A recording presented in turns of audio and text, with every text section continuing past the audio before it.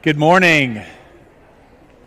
Good morning, everyone. Welcome to Germantown Presbyterian Church. Welcome to this service of worship. It is such a delight to see everybody on this beautiful fall morning. It was nice and crisp and beautiful this morning as we all were coming to church, and so we thank God for this day, and we thank God for your presence with us. We're so grateful for everyone's participation and being with us this morning. A warm welcome to everybody who is worshiping with us in our sanctuary, and a warm welcome to everybody who is worshiping with us online. We're delighted that you're joining us from home or from some other location, and that you're with us, that you're worshiping God, and that we are together united by God's Spirit, whether we're here in the sanctuary or worshiping online. Whether you're here or online, I invite you to sign the friendship pad. If you're here, it's the maroon pad that's on the inside aisle of each pew.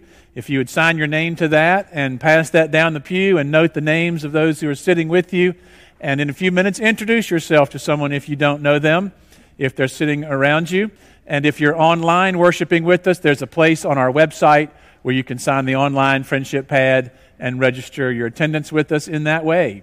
If you are visiting and you'd like to know more about GPC, then check that box on the friendship pad. Or you can come see the minister who's down front. We have a minister down front after each service to answer questions about our church.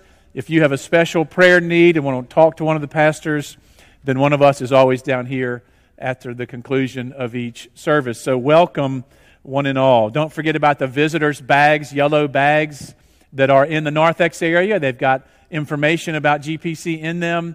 You can see more about who we are as a family of faith. If you're a visitor, pick up a yellow bag there in the Narthex area. Draw your attention to the many announcements that are there in your bulletin. There are a lot of them. There are different announcements about the women's retreat, different announcements about events and opportunities in all kinds of ways that you can participate in the life of GPC. Please do notice all of those announcements. There's a special event coming up next week called Campfire and Cocktails. It's a fundraiser for Pinecrest. Next Sunday afternoon from 5 to 8 at Shady Grove Presbyterian Church. If you've sent your kids to Pinecrest before, or if you love Pinecrest and you can participate in that fundraiser, you'll see information about that. You'll also see information asking you to update your information in the church directory, and you can do that by going to the directory that's outside in the AC lobby or in the Narthex. There's a directory back there. Check off if your information is correct. If you need to correct an email or a telephone number, then please do that. We want that to be right, and we want that to be correct. You'll see an announcement in there, just a reminder about our search for a children's director, a ministry director for our children's program. There are position descriptions at different tables around the church. If you know of somebody who might be qualified, you can take that to them. Might be a teacher, might be somebody who's involved in children's work in one way or another, and tell them to send us a resume. We'd love to talk to them about that. I think that's almost all of our announcements, but again, I'll call your attention to the bulletin and all the announcements that are in there. I will tell you about, just let me end our announcements by telling you about the death of a church member, and that is Margaret Williams. You may remember Margaret. She was a member here for quite a while. And about 5 years ago, she moved to Colorado to be near her son. And I can still picture her sitting right over there where she sat every week. And Margaret helped out in our church office. If you've ever wondered who entered the names of all the people who signed the friendship pad into the church computer, well, for a long time it was Margaret, just a dedicated servant. And somebody in Sunday school reminded me that when she turned 90, do you remember what she did? She went skydiving. She jumped out of an airplane at age 90. And she broke her foot at the same time. So maybe but she wouldn't have traded that for anything in the world. So please remember Margaret, great church member. Please pray for her family and just keep them in your prayers as well as we think about her and her dedicated service to the life of GPC. And now we have a special announcement from Alan Calicott, who's one of our elders on the stewardship team. Good morning. I brought props, if y'all will indulge me just a minute. I'm here to talk about engaging our potential. That's the name of our capital funds campaign that you will hear more and more about over the next few weeks. Last Sunday, Alex Ivy introduced us to this upcoming campaign, and I want to share this message again and provide a little bit of detail about engaging our potential and how we envision that it can work for this church. I'm so excited to be here this morning. I shared this news at the 8:30 service, and our stewardship team has met. And the great news for this morning is we've got 100% of the funds needed to fulfill our budget for 2022, 2023, and also our capital funds campaign. So that's great news that we've got 100% funded and we are ready. The catch is it's all in our pockets. So, over the next few weeks, we're going to see. I got you on that one. We're going to hear more about ways that we can prayerfully and thoughtfully consider, our own household budgets, what this church and this ministry means to us, and as we move forward to November 21st, which is our Commitment Sunday. I'm Alan Calicut. I'm honored to serve with Alex Ivy, John Seabold, Beth Brock, Robert Shaw, and Melinda Russell on our stewardship team. We're the committee that works behind the scenes with all of the different GPC ministries, along with Will Jones and Fred Turvery, to kind of help the day-to-day operations of our church. Our Engaging Our Potential campaign is simple. We want to operate the regular budget for 2022, that's coming up in January.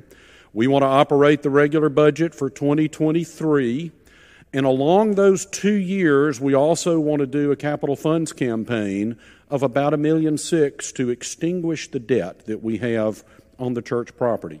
You remember years past, we've had capital campaigns that have allowed us to expand the buildings and the properties to better provide our ministry here at Germantown Presbyterian. But we've got potential. If we can eliminate that debt, then we've got greater potential to accomplish some other things that we want to do. I want to show you how this is proposed to work. If y'all will look with me, we've got the one fund, Engaging Our Potential. We also have, here's our budget for 2022. Approximately $2 million is our budget for 2022. So that's going to go in to our Engaging Our Potential. We also have 2023, the budget for 2023, which should be around $2 million, give or take, based on our historical budgeting. And then we have the debt, the $1.6 million. And again, nothing to be alarmed about. We can certainly handle that on our amortization for the next 15 years, but we would like to go ahead and extinguish that quicker, so it allows us to do much better things with those funds rather than paying principal and interest. So this also goes in. So for those following along, $2 million for 2022 plus $2 million for 2023 is $4 million, plus 1.6 of the debt is $5.6 million over the next 24 months. It's a very attainable goal for this congregation, but it all goes into that one bucket. So as we look towards November the 21st on our Commitment Sunday, we want to have one pledge for everyone that gives where we can all work towards this goal for extinguishing the debt and accomplishing our budgets. Now, what do we get for that? The last word is the potential. When we look in the bucket, some of the things we can do, we've got some improvements in the AC kitchen that we want to do. We've got some children's ministries that we want to improve the technologies for our children's ministries. We've got transportation with special needs that we want to help improve that ministry with special needs. We have south fields, the fields that are on the south side of our footprint. Possibly we can develop those fields. We can have some more opportunities there for youth programming, whether that be sports or leagues or whatever, just to help expand our reach with Germantown Presbyterian. Everything we're doing is to spread the gospel of Jesus Christ. That's been happening here for many years, and it will continue to happen with everybody's faithful stewardship. We've got some teams that are working on prayers. Missy and Paul Gwynn We'll be working on prayer teams over the next coming weeks, along with Tracy and Emmett Whitaker. You'll hear more about that as we move forward. Thank you for the opportunity this morning. Please be prayerfully considering our Engaging Our Potential campaign, and I can promise you this is not the last you're going to hear about it. Thank y'all.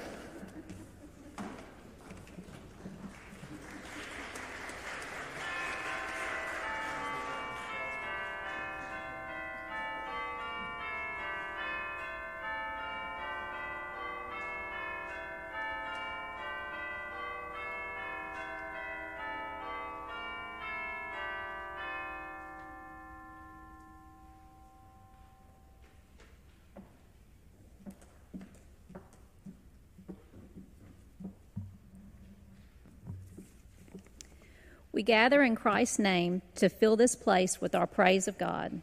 God is worthy of our devotion. Please stand and join me in our call to worship. Bless the Lord, O my soul. O Lord my God, you are very great. You are clothed with honor and majesty, wrapped in light as with your armor. May the glory of the Lord endure forever. May the Lord rejoice in his works. I will sing to the Lord as long as I live. I will sing praise to my God while I have being.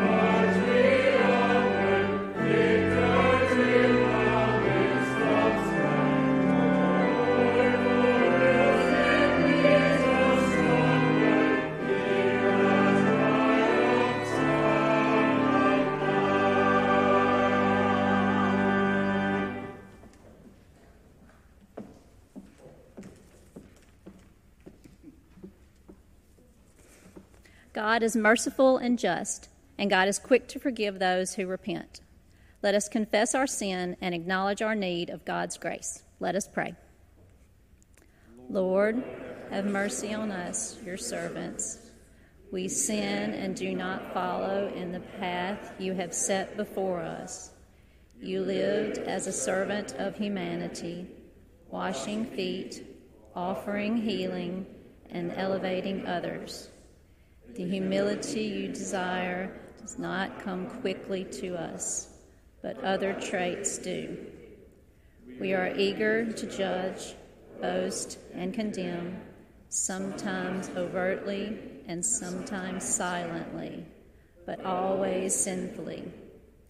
Forgive us and offer us grace, we pray, so that we may live like you, O Christ, a servant to the world around us.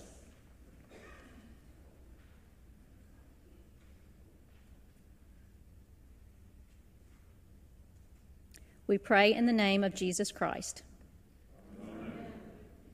Christ's death on the cross reconciles us to God. His resurrection brings us new life in God's presence. I declare to you that in the name of Jesus Christ, we are forgiven. Amen.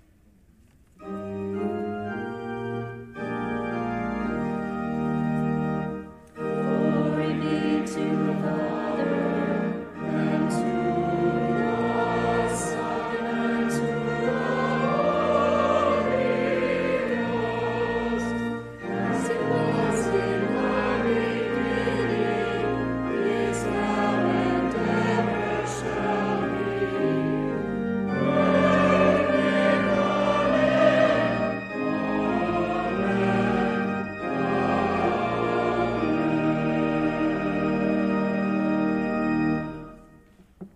The grace of our Lord Jesus Christ be with you.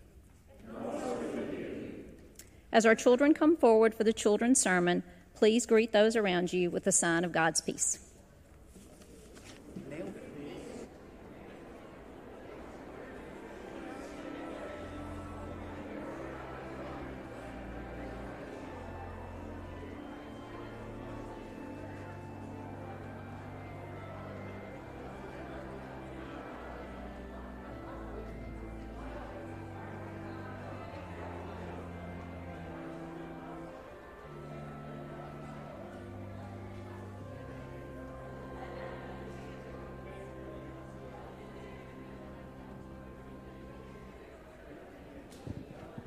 Good morning, y'all.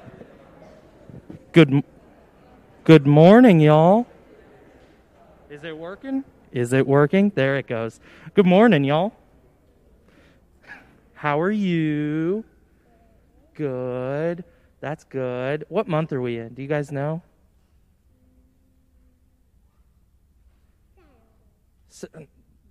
No, that's not it. We're in October. Do you know what happens at the end of October?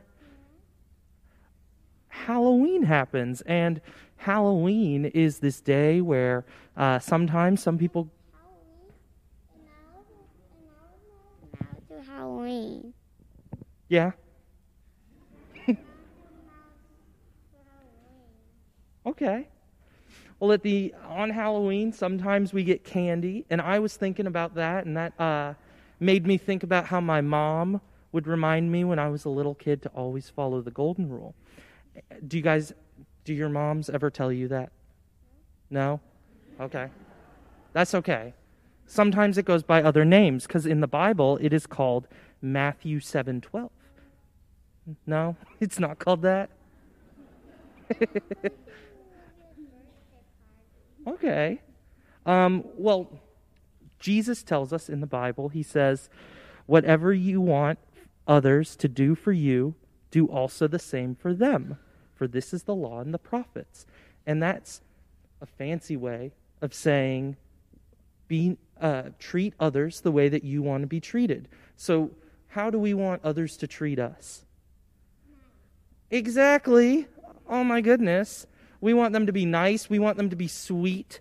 So to remind you guys to treat others the way that you want to be treated, I also brought a bucket like Mr. Calicott. But my bucket has candy and not more buckets inside. So everybody is allowed to have one piece, okay? And you have to wait till the end of the sermon to eat it, okay? Okay, everyone promises?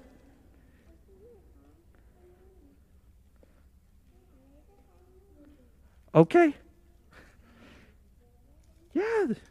So can you guys pray with me, please? Dear God, thank you for bringing us here today. Remind us to be sweet and treat everyone kindly. We pray in your name. Amen.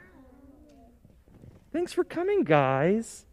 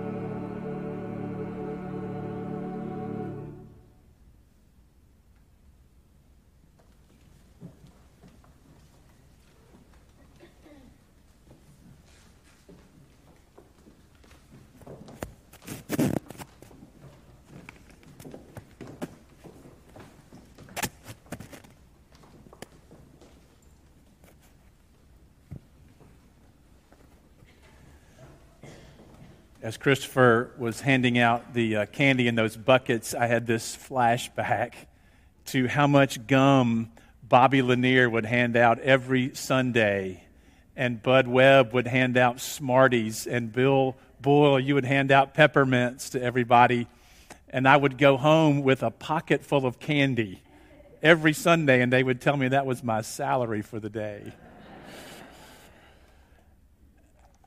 I think I discovered where at least half, if not 75% of all that gum went when we had our flood, and we had to take every pew out of here and we laid them on their sides in the AC, and we discovered where about 75% of the gum went that Bobby Lanier handed out. There was so much gum on the bottom of these pews, believe it or not.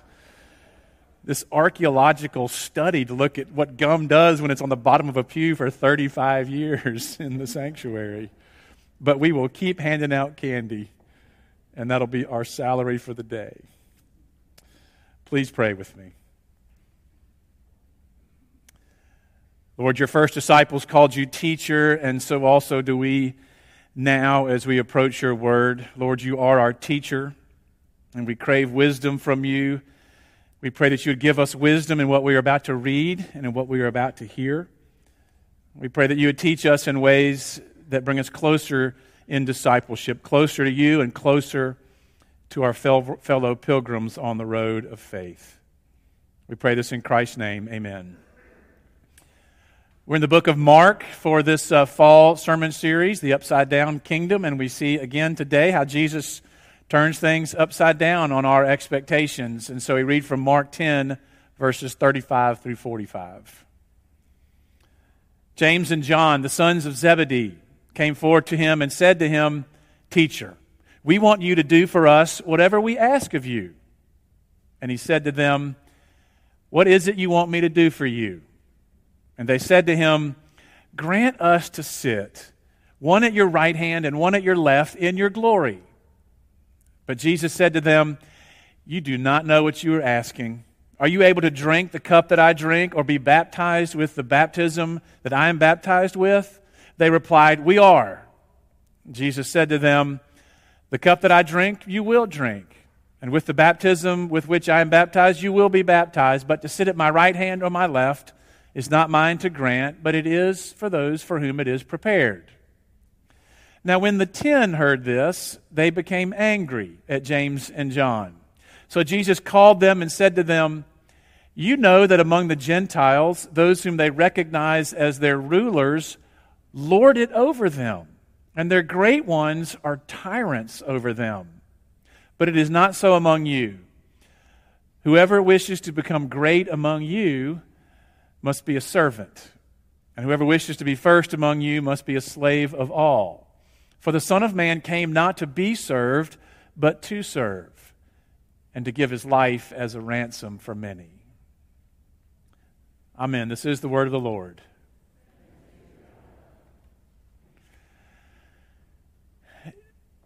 Do you ever go into a luncheon or go into a meeting? Maybe it's a business meeting, maybe it's a conference dinner, and you go into a dinner party and look for the right place to sit. Maybe you do that. I go periodically, like I will go this coming Wednesday, to the Germantown Chamber of Commerce luncheon. And I go there to see other community leaders, to be with others. And we mingle for a little while, and I'll put my business card in all their jars, and they'll give me a card. And I go in then to the dining room where all the tables are set up, and I almost instantly go to the front of the room to be as close as possible to the head table. Now, it's not only arrogance. I'm usually saying the invocation and the blessing when I'm doing that, so I don't want to walk all the way from the back to the front. But who wants to sit in the back of the room? Now, I realize there's great irony in saying this because I'm looking at some people, especially back there, who always sit in the back of the room, and that's sort of the preferred seating. It's a little bit ironic how it works. In school and in church, a lot of people sit in the back and not in the front. But usually we always want to sit close to the front, don't we? We want those great seats. We want to be near the front, the important people's table. You ever do that? You ever do that at a conference, a business meal, maybe even a social setting? You sort of ease your way or even elbow your way to the front. It's really funny. I've watched people at rehearsal dinners do this. Maybe you've seen this at a rehearsal dinner. People will walk into that dining room, walk into that banquet hall, and they'll look for their card at their place, and they'll have on their face either a look of delight or a look of something else when they see who they're seated with or what table that they are supposed to sit at. I know I've told you this story before, but it's one of my favorites, and I learned a lifelong lesson in this event. But it comes from the first wedding that I ever conducted in Scotland when I learned on the fly in the moment that it was the tradition for the ministers to MC the reception, which was like our rehearsal dinners because it's a sit-down meal with speeches and toasts. And I learned as the maitre d' came over to me and said, "We're ready to begin," that I was to give the first toast and the first speech and then call upon certain others after that. Well, along with this joyous responsibility came the honor of sitting at the head table, which at this reception was at the front of the room. And this particular dinner, it actually was elevated up 2 or 3 feet. The head table was above everybody else.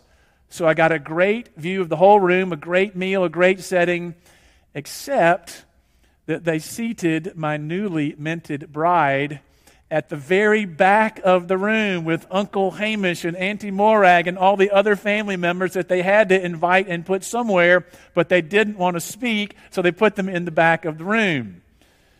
And that was before smoking was banned indoors, and everybody there pretty much, and everybody at that back table was smoking from beginning to end. And so I remember looking back to the back of the room, which was about from here to the back wall of our sanctuary, through that thick haze, and everybody at the back table, with the exception of one person, was smoking on that meal, and seeing this look. Seeing this look, kind of like the look I'm getting right now, this look.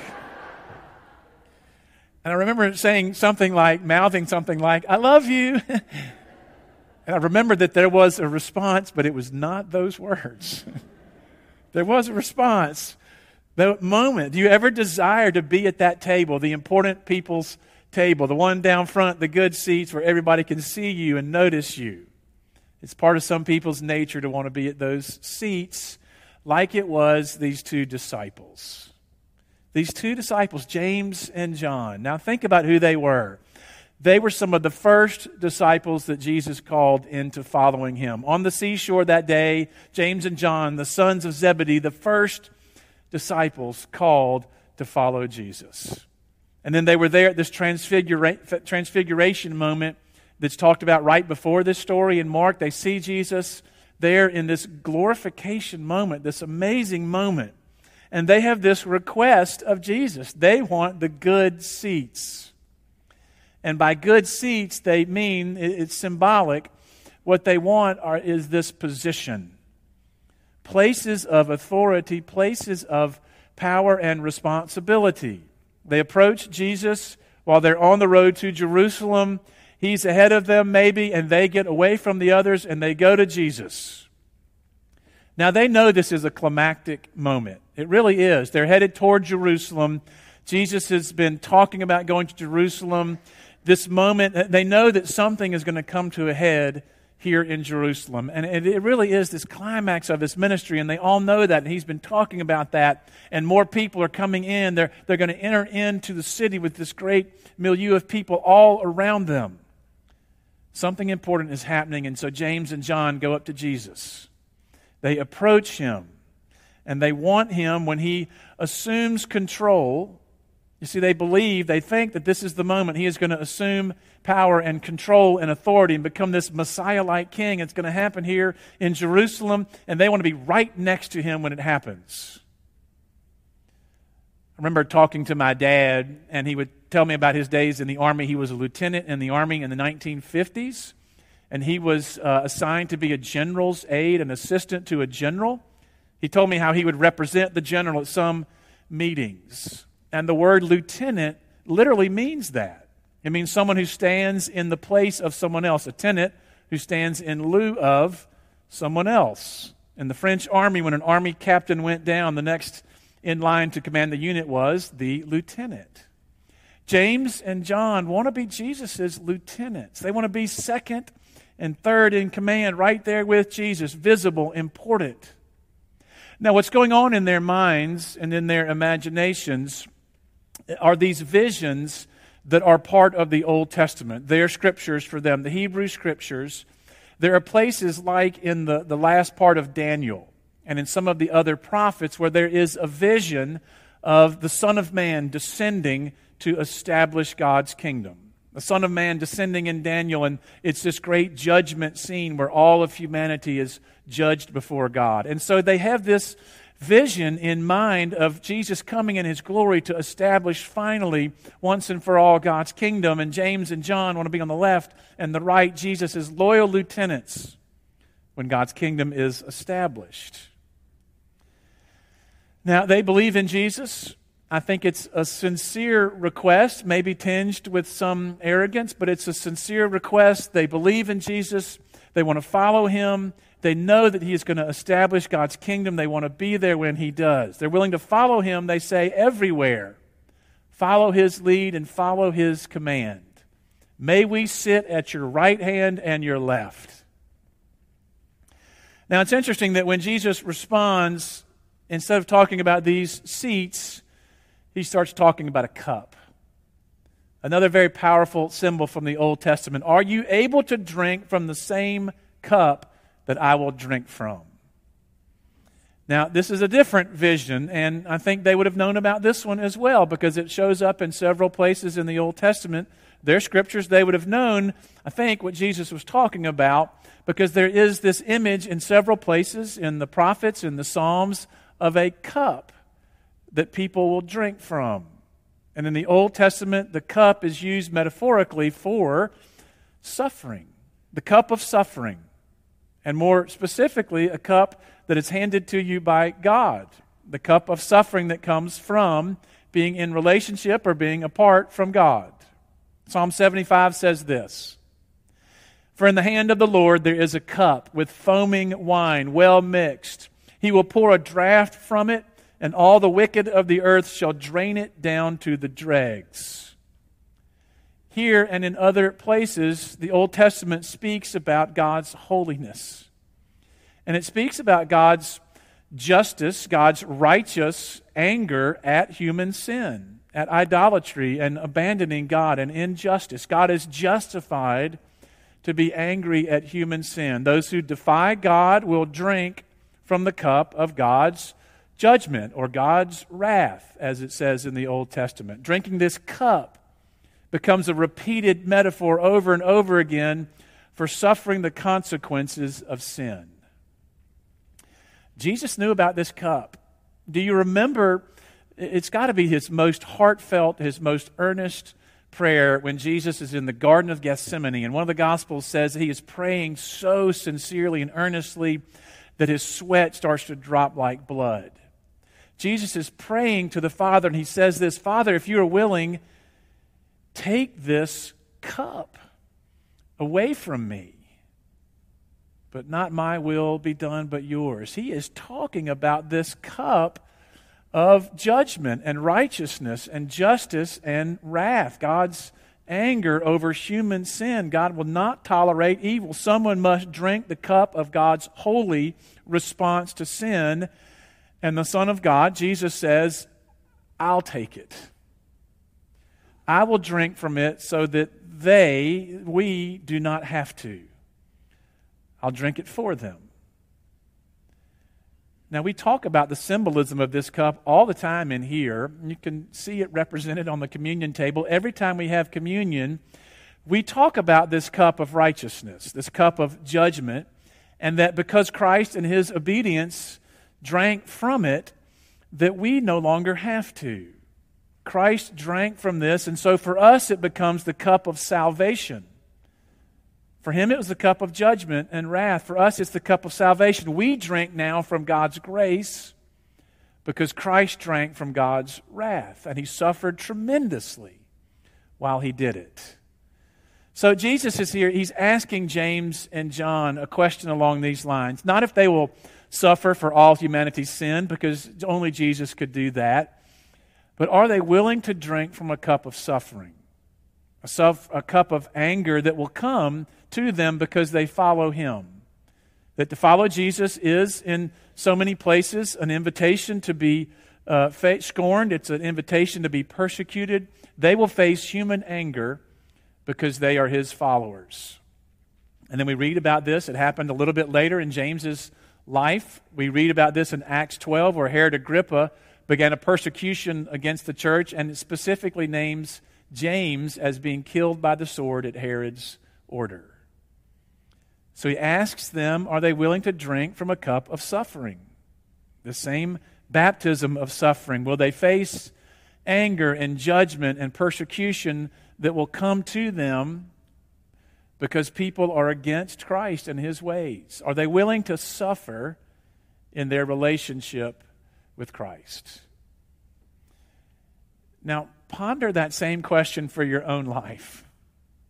Would you be willing to suffer some kind of anger or scorn or persecution in your own life because of your love and following and relationship with Jesus? They're pondering that question there, these two disciples, when the other disciples walk up and they overhear this conversation. And what do? Instantly but turn angry because they are jealous. Because they hear this conversation, James and John, in their minds, they have gotten to Jesus first. Because they, no doubt, several of them probably had the same designs. They wanted to be in a position of power or authority and being noticed when Jesus comes into the kingdom. So Jesus reminds them, as they get angry and jealous, He reminds them, as He already has and as He will again and again, and as He reminds us, He reminds those disciples why His followers are so different, why we are supposed to have such a different mentality, such a different approach to our life and to life in this world than the secular world. Jesus says in the secular world, and He does this by saying Gentiles, in the Gentile world, the non-God-following world, you'll always be dealing with rank and privilege and who's higher and who's lower than others. You'll always have people elbowing for position and jockeying for the important people's table, and there are those who are just dying to sit there. But not with you. Not with you, says Jesus. Not with you. In the Gentile world, people in authority make sure that everybody knows who's in charge. The Gentile leaders will enforce their will on others and make them bow down to them. If not literally bow down, then at least make sure everybody knows who is in charge. People gaining enough power to enact their will or their desires or their agenda over others. Jesus calls them, in this passage, He calls those Gentile leaders, He calls them tyrants, which was a well-known Greek word in that day, tyrannos.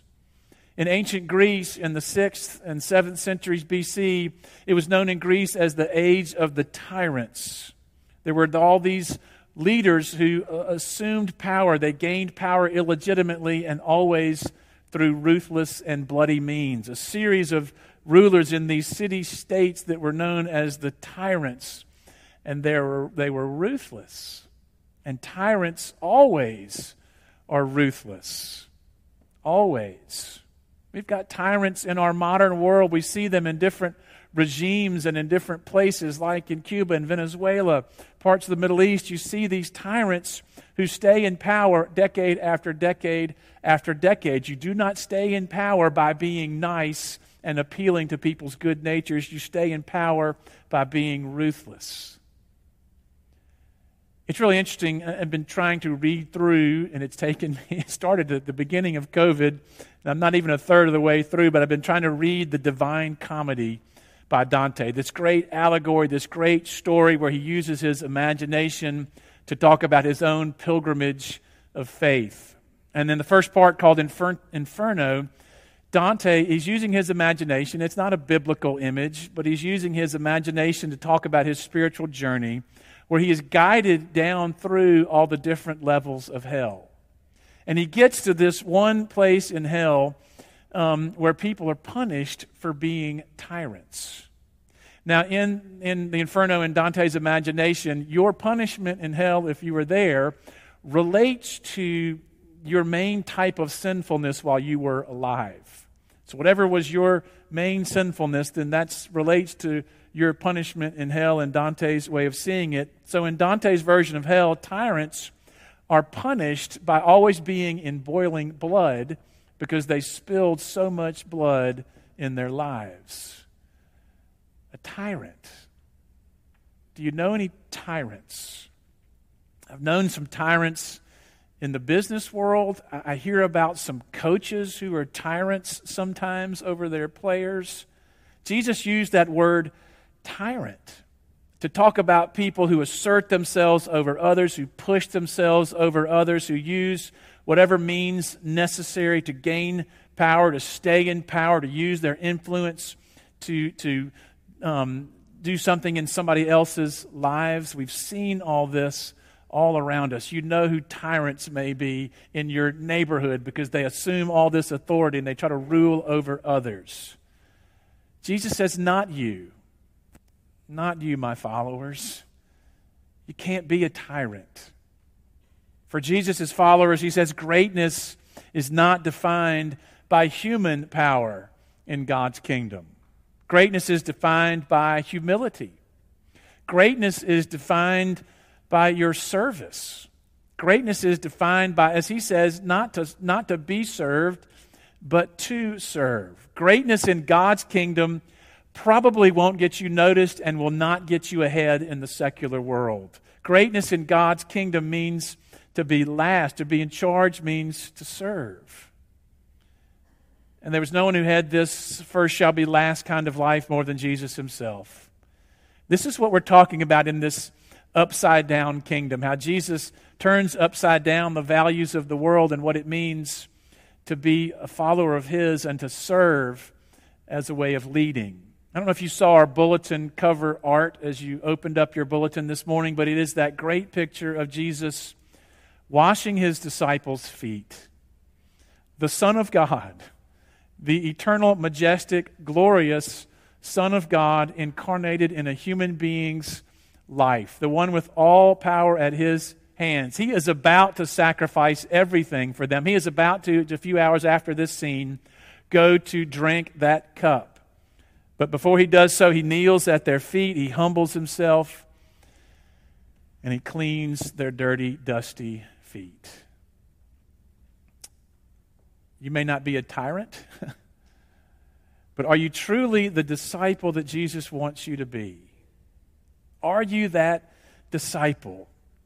Or do you look for the good seats? Do you want to be noticed? Could you let any desire to be noticed, could you let go of that in order to let someone else be elevated up? To put somebody else ahead of you, to put those, maybe you are a leader, maybe you are in charge of others. Can you put their well-being and their health and their satisfaction ahead of yours? Could you humble yourself like Jesus, follow his lead, which is to serve, not to be served, but to serve and to give your life? We all have these choices to make every day. Choices in our discipleship. We have them literally every day in some scenario or another. I really believe this. To choose like James and John and want to be in the seats of honor and the seats of authority. You can choose that to be seen by others, or you could choose that cup of humility and maybe even that cup of suffering in order to be the disciple that Jesus wants you to be. Amen.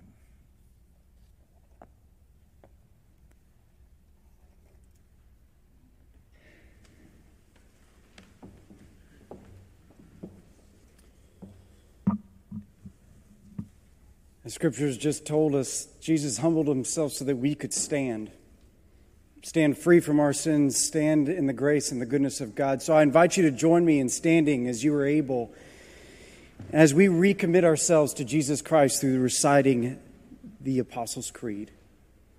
I believe in God the Father Almighty, maker of heaven and earth, and in Jesus Christ, his only Son, our Lord, who was conceived by the Holy Ghost, born of the Virgin Mary, suffered under Pontius Pilate, was crucified, dead, and buried. He descended into hell. The third day he rose again from the dead. He ascended into heaven and sitteth on the right hand of God the Father Almighty. From thence he shall come to judge the quick and the dead. I believe in the Holy Ghost, the Holy Catholic Church, the communion of saints, the forgiveness of sins, the resurrection of the body, and the life everlasting. Amen. You may be seated.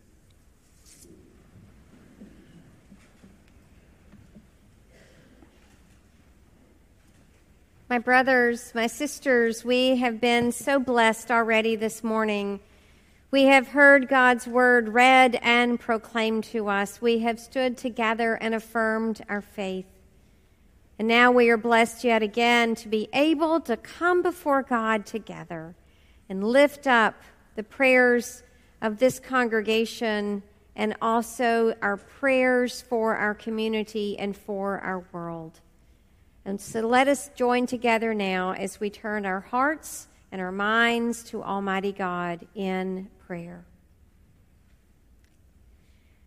Holy God, we cannot live apart from you, for you surround us with your love and you call us into relationship with you over and over again. You call us to become your servants, one for the other. And you call us to come before you in prayer, and so we do. We give you thanks and praise for the blessings of our lives, for these crisp fall days as leaves gently release and settle onto the earth with their colors of red and gold.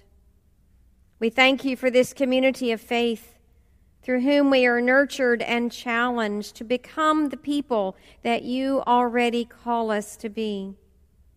We thank you for opportunities of service, both here and far beyond these walls, and we say, Lord, in your mercy, hear our prayer. Holy God, we come before you with trust and hope, and we ask for your guidance. Teach us to be the servants that you call us to be. Teach us to be humble for you. Teach us obedience and gratitude. Lord, in your mercy, hear our prayer. We pray for this world in turmoil and for its people. And so we especially pray this morning for those who live in the pathways of wildfires and tornadoes and hurricanes and freezing temperatures and floodwaters. May there be safekeeping for each one. We pray for those who don't have a place of warm shelter or a warm meal or a cool cup of water today. May their needs be met. We pray for this day. We pray for those who live each day with fear from violence in their homelands and violence in their own homes. Especially teach us how to be your hands and your feet as we welcome refugees. We pray for a world where your peace will reign, and we pray that peace will begin with us right here and right now. Lord, in your mercy, hear our prayer. Holy God, we come before you with humility and trust and hope, as we name out loud those that are near and dear to us.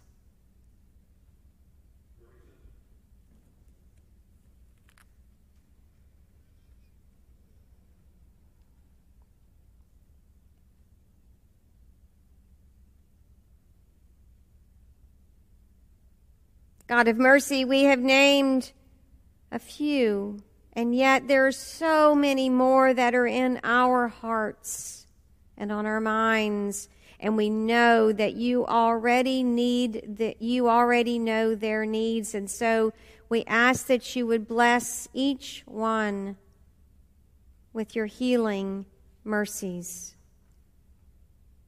Hear us, O God, that we may love you with our whole being, and we may be willing to share the concerns of our neighbors, that we may become the servants that you call us to be. Lord, in your mercy, hear our prayer.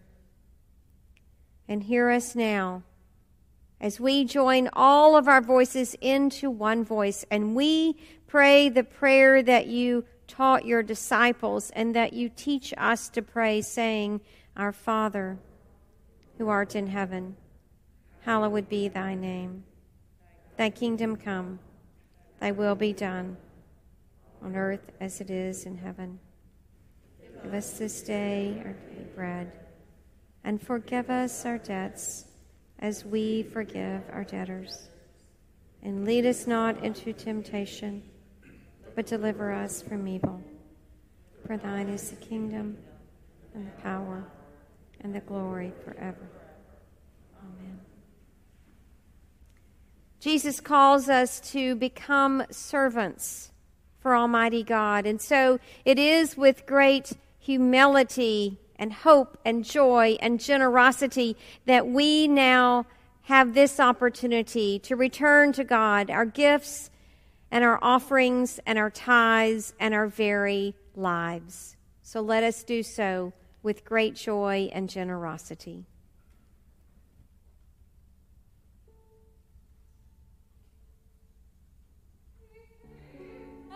As a servant, this king among men, to lift and to heal by the power in his hand, he labored unceasingly, knowing our need, and he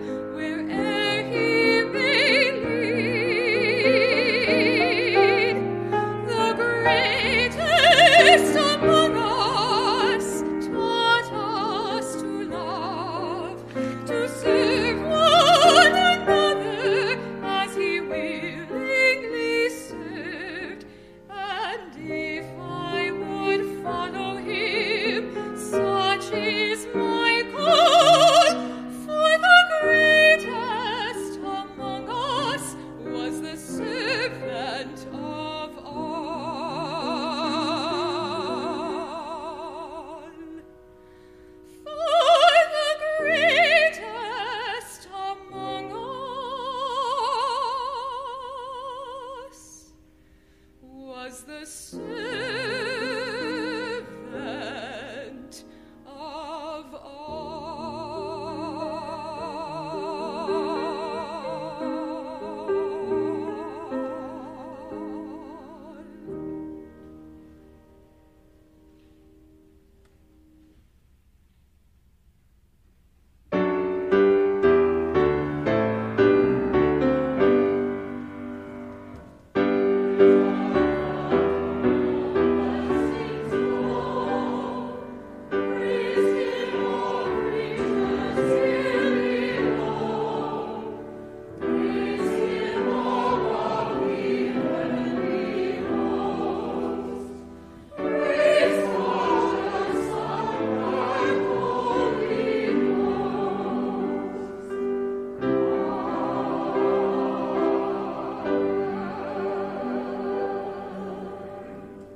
Let's pray.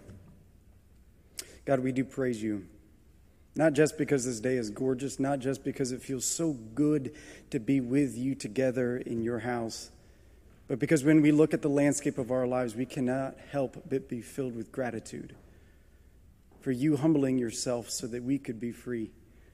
So we take this portion of the bounty that you've given to us and we commit it to you. And we ask, God, that you would bless and magnify it for your glory. Use it to transform someone's life, to spread your gospel that all people may know of the joy and peace that we have in you. This we pray in your holy name. Amen.